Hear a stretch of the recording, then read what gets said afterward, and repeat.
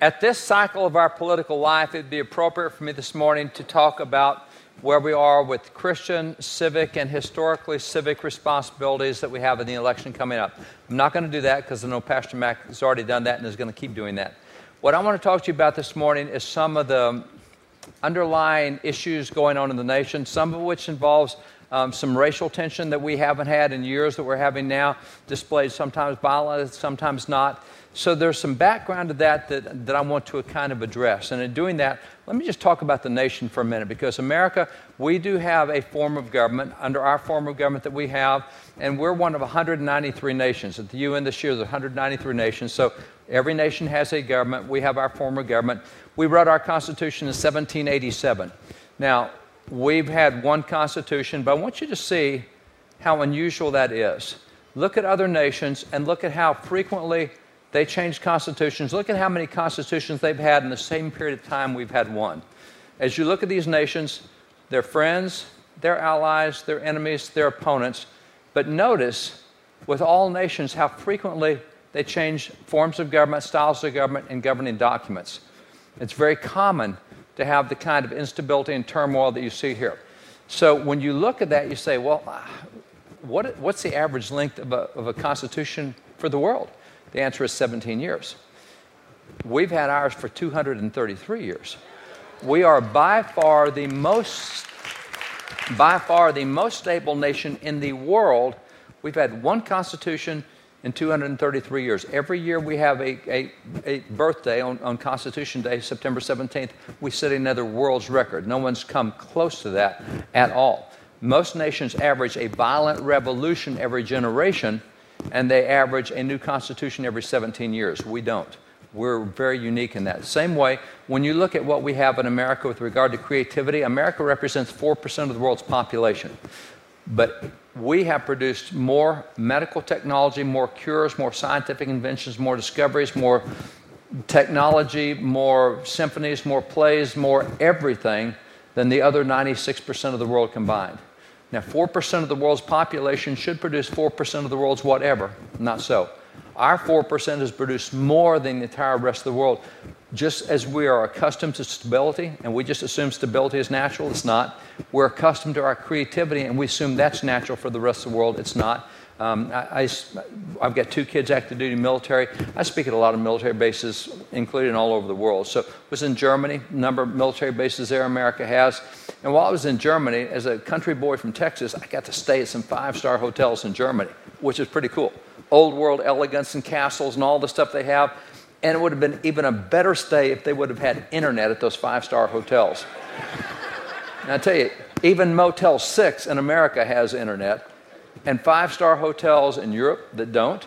See, we just take what we have and assume it's natural, normal. It's not. The same with our productivity. Our 4% of the world's population produces 25% of the world's wealth. We're so prosperous we don't recognize it. According to the Census Bureau, if you live below the poverty level in America, and we don't want anybody living below poverty level, but if you do, if you live below the poverty level in America, your lifestyle is higher than the middle class in Europe. So if you're worst off in America, you're still higher than... Unbelievable. See, we don't recognize the blessings we often have. Those that came to America in our early years who saw this, they thought it was remarkable even then. 1831, Alexis de Tocqueville came here from France. He ends up writing the famous book, Democracy in America. He said, what the Americans have is exceptional. I don't think any other nation would be able to do what they've done. That's where we get the term American exceptionalism. American exceptionalism is not a term of arrogance or brag that, look what we've done, we're so different. Well, we are different, but we're statistically different. This is a matter of we're the exception, not the rule. Not having a revolution every generation is an exception. Well, we're the exception, not the rule. Not having a new constitution every 17 years, we're the exception. Having the prosperity, having the stability, this is exceptional. So that's a statement of fact, not of arrogance. It's interesting. You say, all right, we're really different. Who's responsible for that? And this is where historically, if you look into textbooks, and as Pastor Mac mentioned, we do a lot of history work in Texas and California, and it's been Oklahoma, and it's been Kentucky and Georgia and all these different states. We did all this history work on standards there. And a lot of that's because we own 120,000 documents from before 1812. We literally have thousands of documents from every aspect of American history. We have thousands and thousands of documents from after 1812, every era of American history. So we can go back to original documents. And invariably, if you look into textbooks on who's responsible for forming any nation, you'll go to those who are politically active. You'll see George Washington, for example. Good choice, because he had a lot to do with the foundations of America. You also have folks like John Hancock, you have folks like John Adams, etc. And so we invariably look at the political stuff and say, this is where we got our great documents, etc. It's interesting to me that back in 1816, a young historian named Hezekiah Niles contacted John Adams, who was then an old man. And he said, I'm writing a book on the history of America. He said, now we, the younger generation, have really enjoyed what we have in America because already we were exceptional. And he said, but you were there at the beginning. You were there at the start. You were part of this. As an eyewitness, as an active participant, who do you think is responsible for all the stuff we enjoy today? And when we look at American independence, America is a separate nation, who's responsible? So John Adams, who was there all the way through, he said, right up top, I would put the Reverend Dr. Samuel Cooper. And of course, there's the Reverend Dr. Jonathan Mayhew. Ooh, don't forget the Reverend George Whitefield. And you got the Reverend Charles Chauncey. Adams starts going through and listing preachers. Now, we might know who Whitefield is today, but the chances that we know anything about Cooper, Mayhew, or Chauncey, slim to none. And yet, the guys who were there said these are the guys responsible. See, we don't talk about them today. We don't talk about people like Richard Allen or Absalom Jones. We don't talk about John Morant or Lemuel Haynes. We have not a clue who Harry Hoosier is. We don't talk about all the preachers in the American founding, black or white. As a matter of fact, let me just take Harry Hoosier for a minute. Harry Hoosier, interesting individual. Harry Hoosier preached in the Great Awakening along with Francis Asbury. Francis Asbury is very well known. He spent 300,000 miles on horseback preaching the gospel. That's 12 times around the world on horseback, having never left America. He preached the gospel everywhere. And he and Harry Hoosier worked together in that. And Francis Asbury said, Harry Hoosier draws larger crowds than I do. Well, we hear a lot about Asbury and his crowds. He says Harry draws larger crowds. And it's interesting, Benjamin Rush, signer of the Declaration, one of the great founding fathers, he said, I've heard Harry preach. He's the best orator I've ever heard. Benjamin, you've heard Patrick Henry and all that. Yeah, but Harry's the best orator I've ever heard. Now, interestingly, Harry really worked with blue-collar Americans. I mean, he was the guy with the frontiersmen and the woodsmen and the explorers and others. And these blue-collar, rough-and-tumble guys, as they would come to Christ, they would get converted. Their lifestyle would change. Their language would change. Their behavior would change, etc. And so Harry did so much work with blue-collar Americans. And what happened was Harry preached on the east coast of the United States, over in eastern United States. But as America over years grew west, we started growing toward the west. A lot of those guys, those blue-collar guys, went west with the growth of America because they're frontier guys and they're woodsmen and they're mountain guys, mountain men. And so it's interesting that as those frontier guys moved west, when they got over into the furthest west part of the United States in the early 1800s, it was the Indiana Territory. And people would look at these guys and say, why are they so different from everybody else? And the answer was they're a bunch of Hoosiers. Well, I wonder how many people who live in Indiana know they were named after a black evangelist. Probably not very many. Now, it would seem like that if you had a state named after you, you might mention that in some history book somewhere. Probably most of us never heard that story. See, in the same way, we hear a little about someone like John Morant. John Morant, when he was about 13 years old, he was living in South Carolina, and in his own writings, he talks about a dramatic conversion experience. George Whitefield led him to Christ, which is pretty remarkable, the great evangelist. And so when he got led to Christ, it was a radical transformation for this 13-year-old. His life changed, everything changed about him, and it changed so much that his family said, you're out of the house, you're gone. So they kicked him out. They wanted nothing to do with him. So he's been thrown outside. He took his Bible with him, and as he's wandering around disconsolate in the woods, he ended up meeting a Cherokee brave. And over the next 10 weeks, they became really close friends. They stayed in the woods, hunted together, fished together, lived together. And at the end of that 10 weeks, the Cherokee brave said, well, I've got to go back to my village. You don't have anywhere to go. Why don't you come with me? And John said, no. He said, I know the law of the Cherokees. The law of Cherokees is any outsiders to be killed on the spot. And the brave said, I'll speak for you. It's going to be fine. Let's go to the village. So they head to the village, and as they get to the village, the chief sees John come in. And when the chief sees John, he points at him and says, you're not Cherokee. And he ordered all the braves to fall on him and kill him on the spot. Well, the brave went forward to speak for him, and they drugged the brave away and said, you've got nothing to say. So they take John, and by John's own written account, he says that the chief took him to the judge, and they had a trial for him, and they determined he had violated Cherokee law, so he's to be executed. They gave him to the executioner. The executioner had a hut where they would keep him until the time of the execution, and the executioner took him over to the hut and said, here's how you'll die. And he showed him a bucket full of long spikes, wooden spikes that had been soaked in turpentine. He said, we'll drive these spikes into one side of your body, all over your body, and then we'll light them all, and that will roast you on that side. He said, well, then roll you over and do that on the other side and light the spikes and roast you there. And if you're still alive, we'll throw you in the fire and burn you. And that's your execution. And so John, as a 13-year-old, is terrified. And then he starts thinking about it. He says, but wait a minute. This means I get to go see Jesus. That's great. So in that hut, as he's awaiting execution over the night, he started praying, and he had a prayer meeting, and he had a praise meeting, and he's singing. And the guard on the outside hears all this conversation going on and breaks in and says, who are you talking to? I'm talking to Jesus. I don't see him. Well, he's here. And so ends up that guard gets converted to Christianity. The guard goes back and gets the executioner and said, you need to come see what's happening here. Executioner gets back and says, who are you talking to? I'm talking to Jesus. He ends up getting converted. So the guard and the executioner go back to the judge, and they bring the judge in. The judge gets converted. So the judge, the executioner, and the guard say, we're going to talk to the chief, not let you be executed. They went to the chief, and as John goes into the chief had a 16-year-old daughter, and the 16-year-old daughter, as John started talking about what's in the Bible and what Jesus has said, the 16-year-old girl grabbed the Bible, put it up to her ear and listened to it, and started crying. And the chief looked at John and said, you put a spell on my daughter. You take that spell off now, or I will chop you to pieces in front of my feet. Well, it ends up the chief gets converted as well. And so the whole tribe ends up getting converted. And so as a result, the chief says to John, he says, the rest of the tribes need to hear what you have to say. He said, but if you go into those tribes, they're going to try to kill you like we tried to kill you. So what I'm going to do is I'm going to take my personal bodyguard. I have 50 braves that are with me. I'm going to send my 50 braves with you, and I want you to go through all the different camps and share what you shared with us. And so over the next 2 years, John went through camp after camp, not only with the Cherokee, but he also went into the camp of the Cadasar and the Hausar and the Creek and all these different tribes over the next 2 years.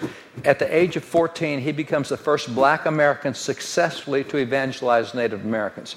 Now, he goes on, he's part of the American Revolution, and of course we needed good relations with Native Americans at that time in the American Revolution against the British.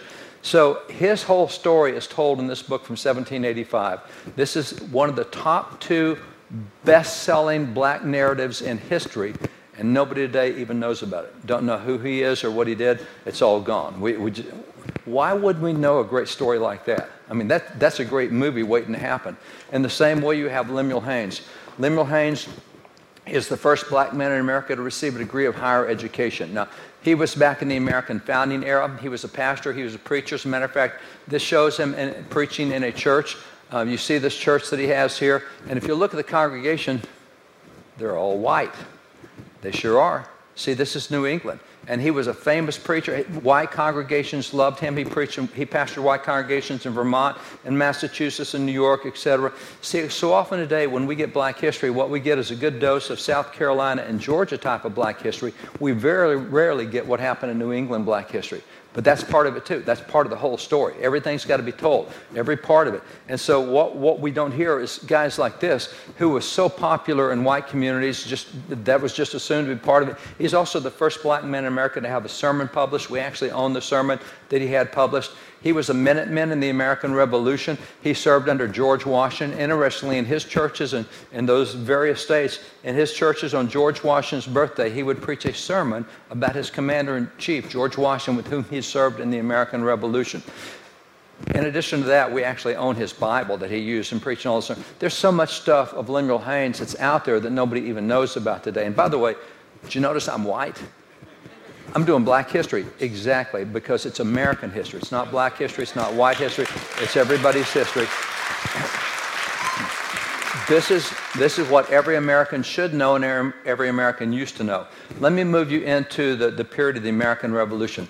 Let me start you with April of 1775. In April of 1775 is when Paul Revere makes his famous midnight ride. Now, Paul Revere is not the only American who made a famous ride. Other Americans made famous rides as well. One of those Americans who made a famous ride is a guy named Wentworth Cheswell. Wentworth Cheswell is a black patriot in New Hampshire, very famous. He made the same type of famous ride across New Hampshire, warning them, alerting the British coming. Wentworth Cheswell is the first black American elected to office in New Hampshire. He was elected in 1768, a black man in a largely white colony elected. Not only was, and this is one of the documents of his we own as a judge, not only was he elected, but he was reelected for the next 49 years. He held 8 different political positions in New Hampshire, one of the best-known names in New Hampshire, and in addition to all that he did politically, in addition to being such a noted figure in New Hampshire, and again, you know, all the political life, all the military life as well, he's the historian of New Hampshire. This is a 3-volume set of the history of New Hampshire, first edition that came out. We own that. Wentworth Cheswell put together all the documents to tell the history of New Hampshire. This was a noted guy that was known all over, who's now just disappeared today. But going back to Paul Revere is making that ride, and he's not just randomly riding, warning Americans the British are coming.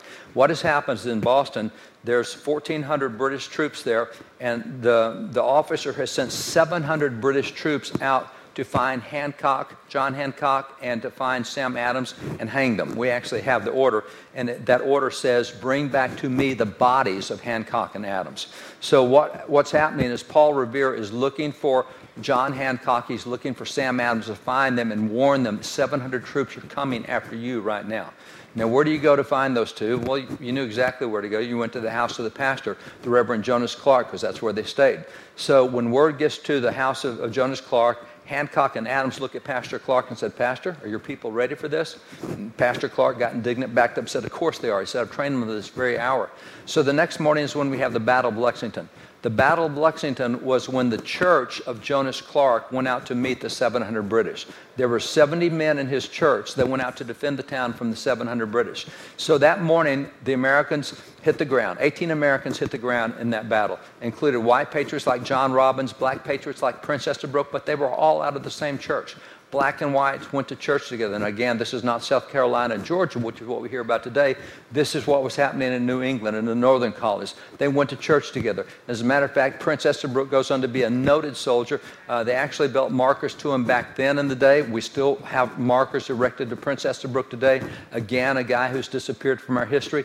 You move from there, move into July of 1777. I could tell you so many stories that are so cool. This is one of my favorites. July of 1777, what has happened is the British have captured our second in command. General Charles Lee has been captured by the British. Now, we need him back because we're a young army. We're made up largely of school teachers and shopkeepers and farmers and whoever taking on a military army.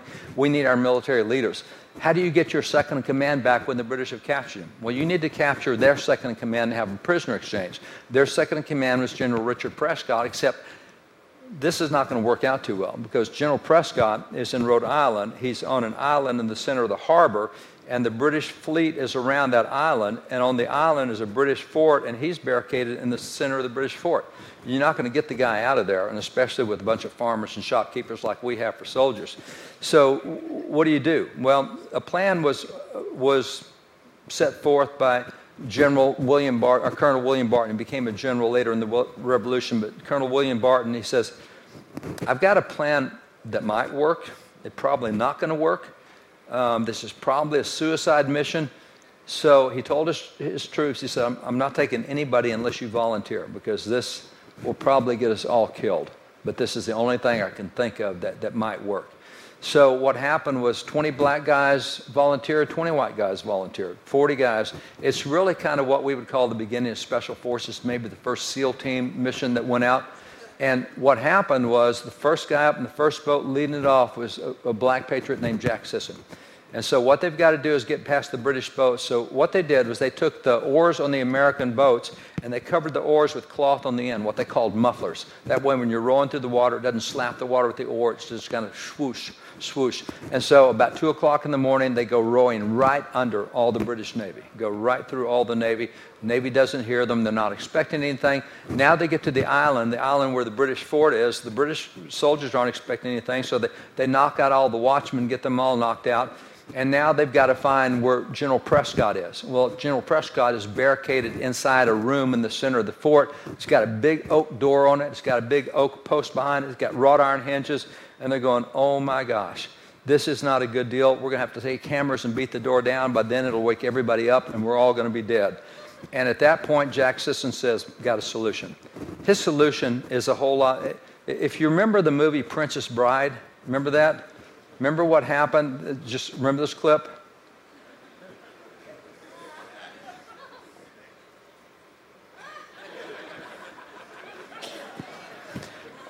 Andre the Giant was Jack Sisson. That's what Jack did. Jack said, you guys back up. He said, I've got this. And so what happened was Jack backed up. He lowered his head and lowered his shoulder and ran right through the door. Knocked it off the hinges, broke the oak on the back, broke through the door. General Prescott sat up in bed like, what's going on? Jack went over and knocked him out cold with one punch. Jack picked him up, put him under his arm, walked outside, threw him in the boat, rowed back across with the general. So it's the coolest story ever. It ought to be a movie, and it may be. I've read 2 Hollywood scripts that we had input into, and Jack Sisson. Cool story. But again, Jack Sisson is not known today. If I take you to 1781, and this, again, was the beginning of Special Forces, but if I take you to 1781, I can show you young General Marquis de Lafayette. 1781 is toward the end of the American Revolution. General Lafayette, 19-year-old Frenchman who came and helped America, very key in our victory. And standing beside him is this guy here. Now, I often ask school kids, I said, who's that black guy standing beside? Oh, that's his slave. No, not even close, because Marquis de Lafayette was huge anti-slavery. This is a guy named James Armistead. James Armistead, very interestingly, became very good friends with Lafayette. And as they're talking back and forth, Lafayette is lamenting the fact that America really doesn't have any good intelligence on what the British are doing until they do it. If the British have a surprise attack, we don't find out it's a surprise attack until we get attacked, and then we lose all these guys. And so they're talking about intelligence, and James said, well, I think I can do something with that. I think I can find out what the British are up to. No, you can't do that. Yeah, I can do that. I want to do something for the country. No, you can't do that, because that's really dangerous. If they find out you're a spy in the camp. And so as they talk, Lafayette says, well, General Washington's ordered me to find intelligence on the British, and I just don't. And James said, I'll do it. So James goes straggling into the British camp, pretending to be a runaway American slave. Oh, I hate the Americans. They're so terrible. They mistreat me. It's so bad. Will you kind British please take me in? And I said, sure, you can stay in the camp. So what James does is he starts faithfully serving the British soldiers in the camp. Starts doing everything he can to be kind to them and help them. And, oh, you need that? Well, I'll polish your shoes. I'll get you some water, whatever it is. The officers are watching this, and the officers say, he shouldn't be doing that for the soldiers. He should be doing that for us. So one of the British generals goes to James Armistead and said, James, you shouldn't be doing that for soldiers. You need to be serving me. So this general invites him to come serve him. The general was a guy named Benedict Arnold, if anybody remembers that name. Remember Benedict Arnold, the traitor, who'd been the American general? He switched over and became the British general. He's meeting daily with the commander-in-chief, Lord Cornwallis. And now James is right there with all the generals, hearing all their plans, hearing everything they're doing. And suddenly the surprise attacks on the Americans, when they're attacking, the Americans aren't there anymore. They've all disappeared. And so it's not going the way it had been. Well, General Arnold gets sent off on another mission. And so General Cornwallis goes to James and said, James, he said, General Arnold's gone. Would you serve me? So now James has moved up into the commander-in-chief's tent, sees everything going on. And after he'd been there for a while, one day Cornwallis approached him really serious. Got to him and said, James, looked right at him and said, we have a spy in the British camp. And James is going, oh no, busted. But it turned out it wasn't that way. Cornwallis saying, don't know who the spy is, but suddenly our plans against the Americans aren't working like they were. They're not where they're supposed to be. He says, I don't know who the spy is. I've got to find out who's leaking the information to the Americans. I know you hate the Americans, but would you be willing to go back and spy on the Americans for me? Would you go? And, oh, I hate the Americans. All right, I'll do it for you, General. He becomes the first double spy in American history. He feeds Cornwallis all the bad information, feeds Washington and Lafayette all the good information, results in the victory at the Battle of Yorktown. You see, because of what he told Cornwallis and because of what he told Washington and Lafayette, they found out where Cornwallis was going to be, got there ahead of him, got him trapped out on the peninsula where the British Navy couldn't come help him and assist him, and they ended up defeating Cornwallis without all the resources he should have had. because of the information that came from James Armistead. So James Armistead is credited with shaving months, maybe years off the revolution, saving countless American lives, kind of like the beginning of military intelligence operations. James Armistead, huge hero in the American Revolution. We hear nothing about it. And then we go into years like 1793. I'll read you a newspaper article here. Newspaper, August 13th, 1793. It says, in the borough of Easton, Pennsylvania, a free Negro man of the name of Thomas Hercules was on the 6th day of July last chosen town clerk of that borough by a decided majority of votes. This we mention as proof of the growing liberality of the present age when virtue and worth alone and not mere color or trippery of rank and splendor begin to recommend a man to places of trust and confidence. We elected this guy because he's the best guy. It's a white town electing a black guy. We don't care what color he is. If you can do the job, that's all we care about. You see, this is why John Hancock up in northern states like Massachusetts actually held what were called equality balls, because black and white were equal. There never was a time in Massachusetts history when blacks could not vote. I haven't heard that. See, we had black elected officials in largely white area. We didn't care about, well, we did in the South. But see, this is where we get a view of the American Revolution, American black history from a Southern viewpoint, which didn't happen. There's no question what happened in South Carolina and Georgia, but there's no question it's radically different from what happened up in New England, which we never hear about. And that's where so many of the heroes were that we don't hear about. So when you look at it, you're going, okay, now, when I think of the American Revolution, I think of a bunch of white guys. No. It was white. It was black. You would be surprised how many Hispanic heroes there were in the American Revolution, how many ladies were heroes in the American Revolution, what they did. So it's black and white, men and women, it's Hispanics, it's Christian and Jew, Washington had all sorts of foreign generals who came to America to help us win our freedom. It looked like Revelation 7, where gathered around his throne at the last day were people from all tribes, all nations, all languages, all colors, all people. They're gathered there for a common purpose. And that's the way America had been. That's not the way we see America today and the way we teach it today. But again, I own the documents. I own the old textbooks. I know what we used to teach. So when you look at these black heroes, and some, I've told you some stories, but there's so many others. When you look at all these black heroes that are there and the fact that we don't know anything about them today, the question becomes, why? How come we don't know this stuff? Here's the answer. This man was an educator, Woodrow Wilson. In 1902, he came out with a famous history book. It was called The History of the American People, 5 volumes, big old thick set, 5 volumes. And he was an educator, and it was critically acclaimed as this fantastic education book he's come out with. And I can't believe how good this book is. And so the academics really liked it, really praised it. So much so that the next year, in 1903, president of Princeton University offered him the presidency of Princeton. He's the first clergyman to not be to become a president. He's the first non-clergyman to become president of Princeton. So he becomes the president of Princeton University. Within a very few years, they say, man, this guy's so good, he ought to be president of the United States. And so he gets elected president of the United States. He's shoved into notoriety by this 5-volume set, The History of the American People. Problem is, he is a hardcore racist. When he got into the presidency, in the federal government, all the blacks that were working in the federal government then, he fired every one of them except one, so he could have a token black. He also is the man responsible for the revival of the Klan, the second revival of the Klan, we call it. He brought that back. You see, the Klan sympathizers actually used his 5-volume set to write the script for the first Klan movie, which was The Birth of a Nation. This is a Klan recruiting film.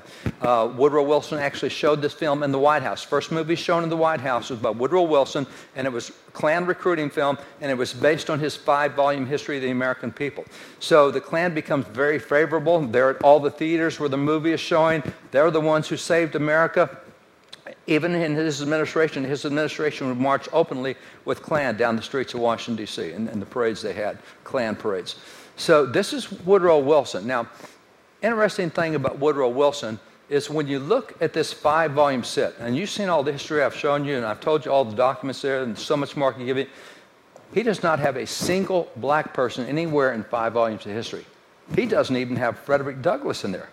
Now, how can you be alive back at the end of the 1800s, early part of the 1900s, and not mention Frederick Douglass, who was photographed more often than Abraham Lincoln was? He doesn't do it. So, since he tells you of no blacks at all, maybe you don't know what a black looks like. So he does give you a picture of a black person, and it's a little bit on the disgusting side. That black person looks a whole lot like a monkey or a gorilla. Why would he do that?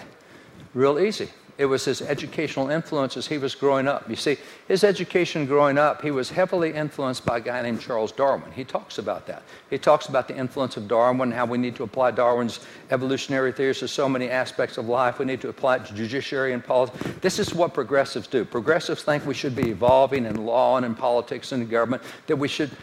It goes back to this. Now, if you don't know the title of Darwin's first book, 1859, it's called The Origin of Species, or at least that's all we say today. Look at the full title of the book. This is 1859, The Origin of Species by Means of Natural Selection, or The Preservation of Favored Races and the Struggle for Life. Wait a minute. Evolution was about favored races? Exactly, because the next book Darwin wrote was called The Descent of Man. In The Descent of Man, he has 11 occasions where Darwin says, well, the reason people have dark skins is they're not as fully evolved as white people are. So if we can send dark-skinned people back to Africa and let them stay there till their skin turns white, bring them back to America, then we'll have fully evolved people, which is why you get this kind of stupidity. Now, if you want to cancel something, let's cancel Darwin. I mean, that's a great thing to cancel. This is where so much of the seeds, so many seeds of so many bad things came out of this era, with progressives and Darwin and others getting together and combining their ideologies, political and educational and constitutional, etc. So all this is going on. So Woodrow Wilson is really kind of a turning point for so much of this. And it's significant that we clearly are historically illiterate about so many of the heroes of our own history. We just don't get presented them today. We have a Woodrow Wilson kind of view of history rather than the previous kind of view. And I have a number of history books in the 1800s, big old thick history books, nothing but the black heroes of the War of 1776, the black heroes of the War of 1812, the black heroes of the Civil War. We had lots of books with all the black heroes, and after Woodrow Wilson, try finding one of them. They're all gone because the academics have moved in a different direction. So having said that, we're not only historically literate about the heroes, we're even historically literate now about our own history. Because when you look back to America, we say, well, that's a bunch of racist, slave-owning bigots. No. Of the Founding Fathers, 3/4 of these guys were anti-slavery, freed slaves, worked abolition societies, started abolition movements. Now, 1/4 of them had wrong views on race, and so that's what we look at and say, that's bad. But 3/4 of them were just the opposite side, moving in an opposite direction, like some of the guys I've already shown you. That we don't hear about those three. We take the few that were slave or that were racist and say they were all like that. Well, not so. See, this is why the first region in the world to ban slavery were the northern colonies of America, who banned slavery by 1804. By 1804, every northern colony has abandoned slavery. There's not another region in the world that ended slavery before the northern colonies did so in 1804. We're the first part of the world to put a ban. That tells you something too. See, we have 5,800 years of recorded history. We've only been actively fighting slavery for 200 years? Yeah. 1804, well, actually before that, because the Quakers and others, the first load of slaves that came to America was in 1619 to Virginia, southern colony. The second load of slaves that came to America was in 1642 in Plymouth, Massachusetts. And the Pilgrims, when that load of slaves arrived, the Pilgrims freed all the slaves, imprisoned all the slave owners. They pointed to the verse in Exodus that says, you shall not have man-stealers among you, and that's what slavery and slave trade was. So that's why in Massachusetts there never was a time when blacks could not vote. There never was a time when they couldn't hold. See, it's so different up north, but what we still get is the southern view. But you got to understand, that whole northern stuff, which started back in the 1600s, by the time you get to 1804, it had developed into we're not having slavery legally anywhere in this region at all. So that's a big step in the world history. The second thing to be aware of is, first, America is the first nation in the world to put a ban on the slave trade. That was in 1807. So we haven't ended slavery yet because the southern states are not doing that, but we've ended it up north, and now the whole nation has banned the slave trade. And then after we banned the slave trade, most people are unaware that we put a U.S. naval squadron, U.S. federal dollars, put a naval squadron off the coast of Africa to keep any other nation from being able to go in and take slaves. Now, they still got by us, but we stopped a whole lot of ships. As a matter of fact, that went from 1819 to 1861. This is one of the American ships, stopping ships that are trying to take slaves out of Africa. We tried to stop the slave trade, but Africa is such a big coast, our naval squadron couldn't stop all the ships. But we stopped a lot of them. The British joined with us, by the way. And we had to pull the American squadron out in 1861 because we're involved in the Civil War. We need the Navy back home now to be able to fight the Confederacy. So we've got the Civil War going. But the British, they had been our allies in this, and the British continued. This is actually a picture from 1903. Where the British is still intercepting slave ships coming out of Africa in 1903. These are slaves that were captured. They're taking them back to Africa to free them. So America, Great Britain, we're kind of world leaders in what we do. And then America became the fourth nation in the world to abolish slavery in 1865. Now again, there's 124 nations back then. We're number 4 in the world. That puts us up on the top elite of the world. And that's only 150 years ago. So this is not an ancient movement that America finally got on board with. Oh my gosh, America was helping lead the movement, and people understand that even today if they're outside of America. For example, if you look at where we are today, there's 193 nations today. I mentioned that. Did you know that today there are 94 we meet here this morning, there are 94 nations in the world today that still have not criminalized slavery. It's still legal to own slaves in 94 nations. There are 40 million active slaves in the world today. We have more people enslaved today than we had in the entire 4 centuries of the African slave trade. Africa today has 9.2 million slaves. I happen to help run an organization considered the most active anti-slavery organization in the world at this point in time. We've taken more than 100,000 out. When the Caliphate, when ISIS came in 6 years ago and set up their territory in the Middle East, they made slaves of Christians and Yazidis. Anyone that was not Muslim made slaves. We actually have guys who go in physically and militarily fought ISIS to get slaves away. 2 of our guys were killed freeing slaves. One of them got shot 17 times. They keep going back in. Last week we had another rescue mission. We got 12 slaves out. So we're actively free. This is a deal that's going on right now. And most people are looking at what happened in America 200 years ago instead of what's happening right now. This should be a concern for everybody today. We've got more slavery today than we've had in the history of the world. And again, America is one of the ones fighting this. As a matter of fact, when you look at the world chart, this is done by Australia and Great Britain and others, America is actually ranked as number 2 in the world in fighting slavery and racism. I mean, that should be something good about America. But see, what happens is we only get South Carolina, Georgia kind of view. We don't see the rest of what's happening.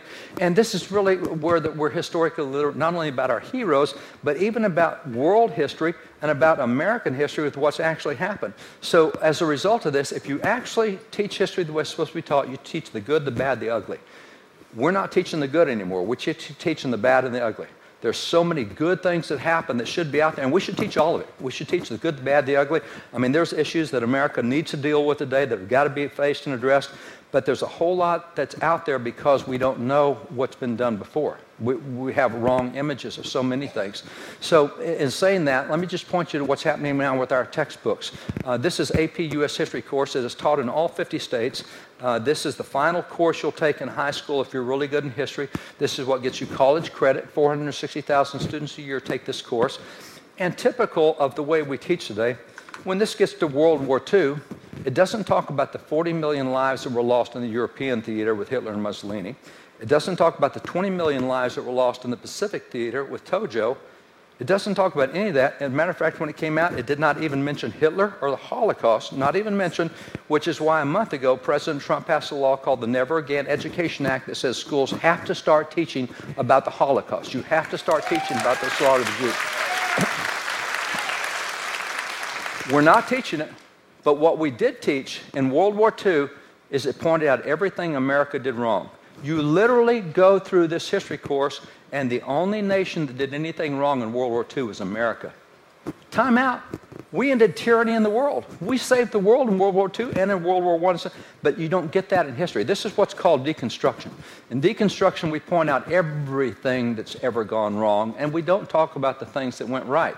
And so this happens, this whole movement is dominating across education.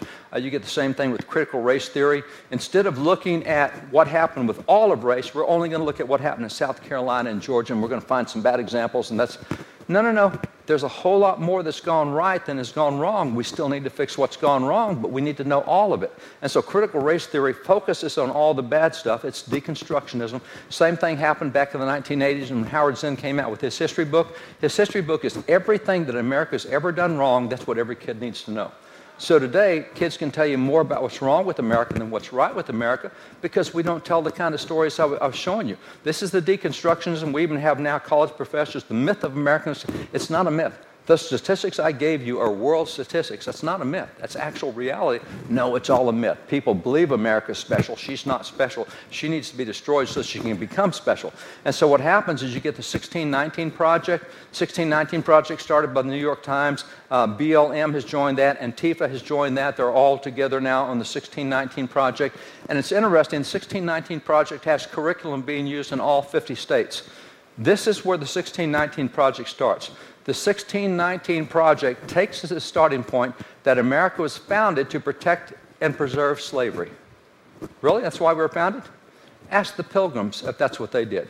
Ask the Puritans. Ask the Quakers. Ask all the northern colonies if they were founded. They weren't founded. They did exactly the opposite. Now, if you want to talk about the southern colonies, that's fine. That's only about 15% of the population of America, maybe 25% in some instances, depending on what census you take.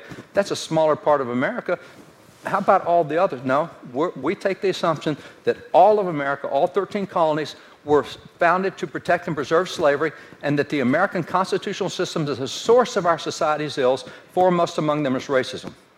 Notice the sequence. If you want to fight racism, you have to fight America's constitutional system because that's what produced racism. So you need to get rid of that American constitutional system to get rid of racism because that's why America was founded. We were bad at the start. We've been bad all the way through. And so this is why, I mean, we look at founding fathers. They're the guys who gave us the documents. That's why we got to destroy everything that goes back to that. That they were all racist, slave-owning bigots, not by a long shot. But if you'll notice the statues are coming down, they often have 1619 painted on them.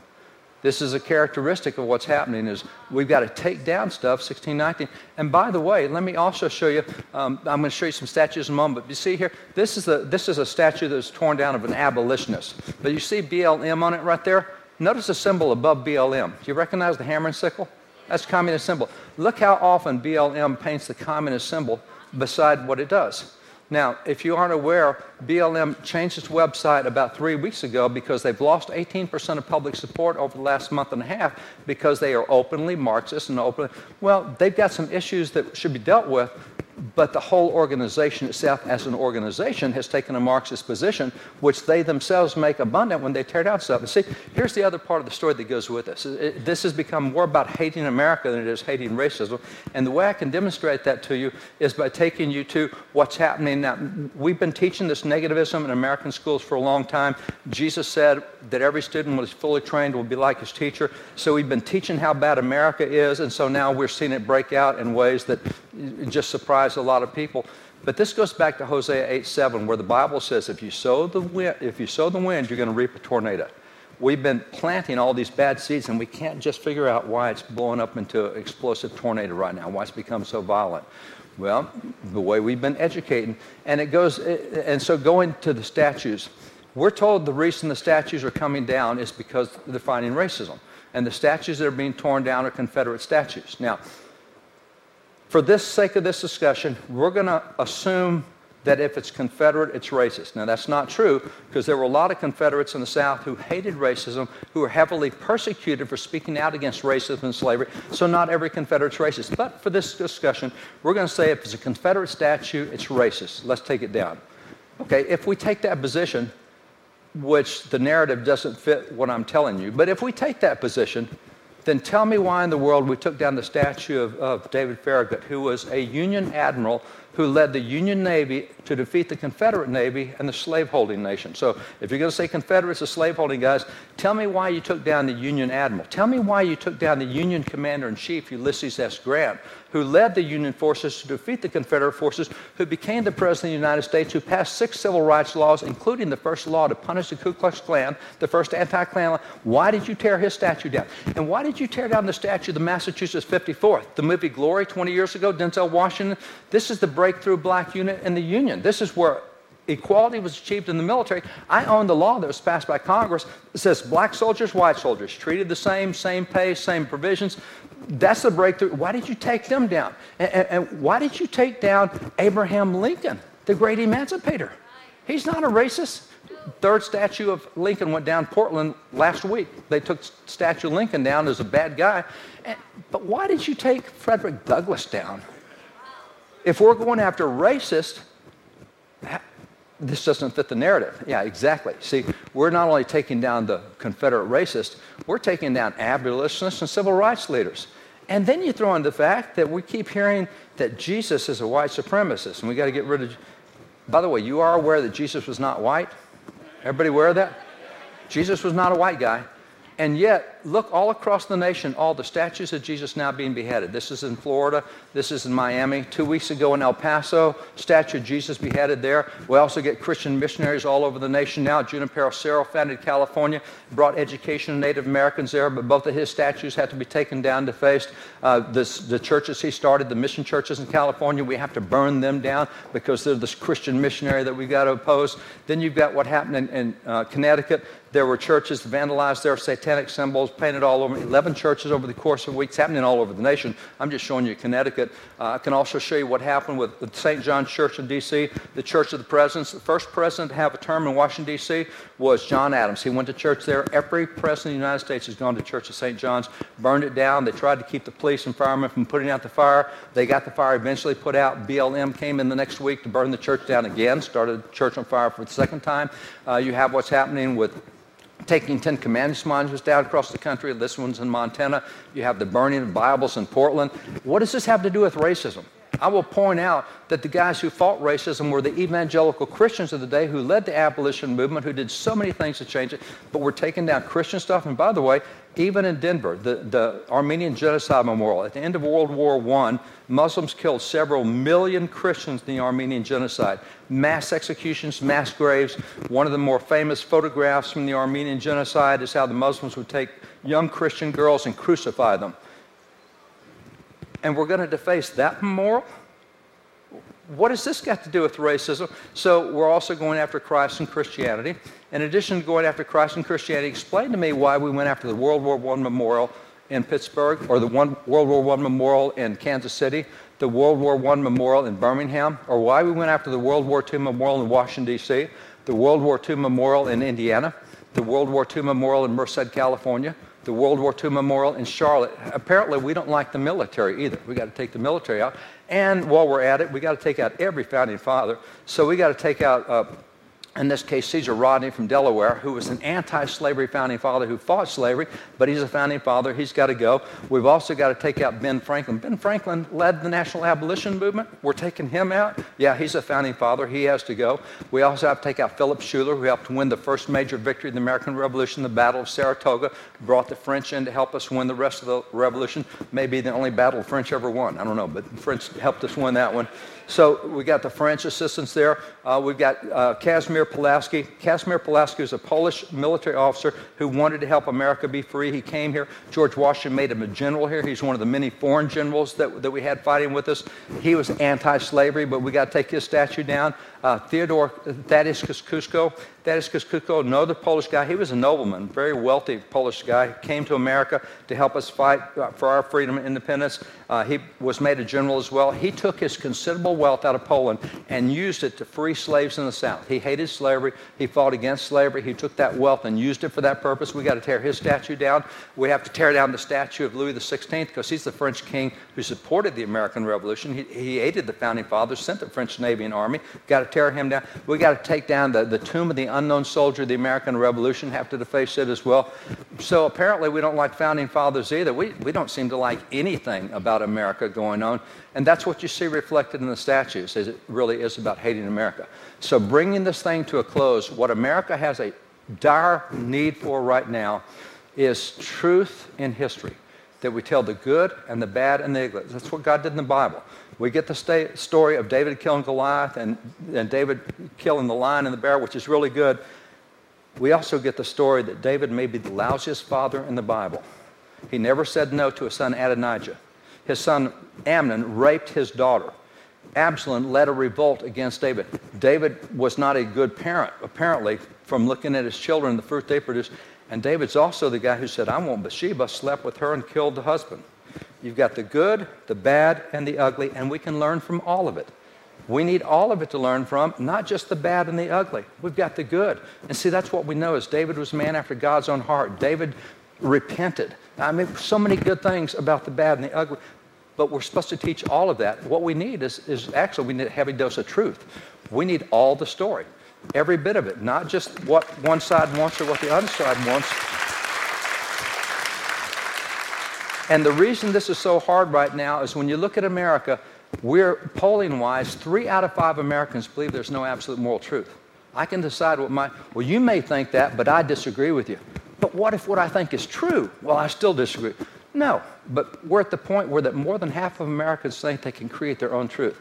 It's actually 4 out of 5 millennials, which is why you see millennials so involved in trying to turn things over. They've only been told one side. They don't know the rest of the story, and they have great passion, which is a terrific thing about millennials. If you can get millennials' truth, boy, does it turn them. In the summer times, we do 2-week sessions, training sessions for millennials, millennials and Gen Zers, 18 through 25, and I've never seen such a passionate generation turn so quickly when they get truth.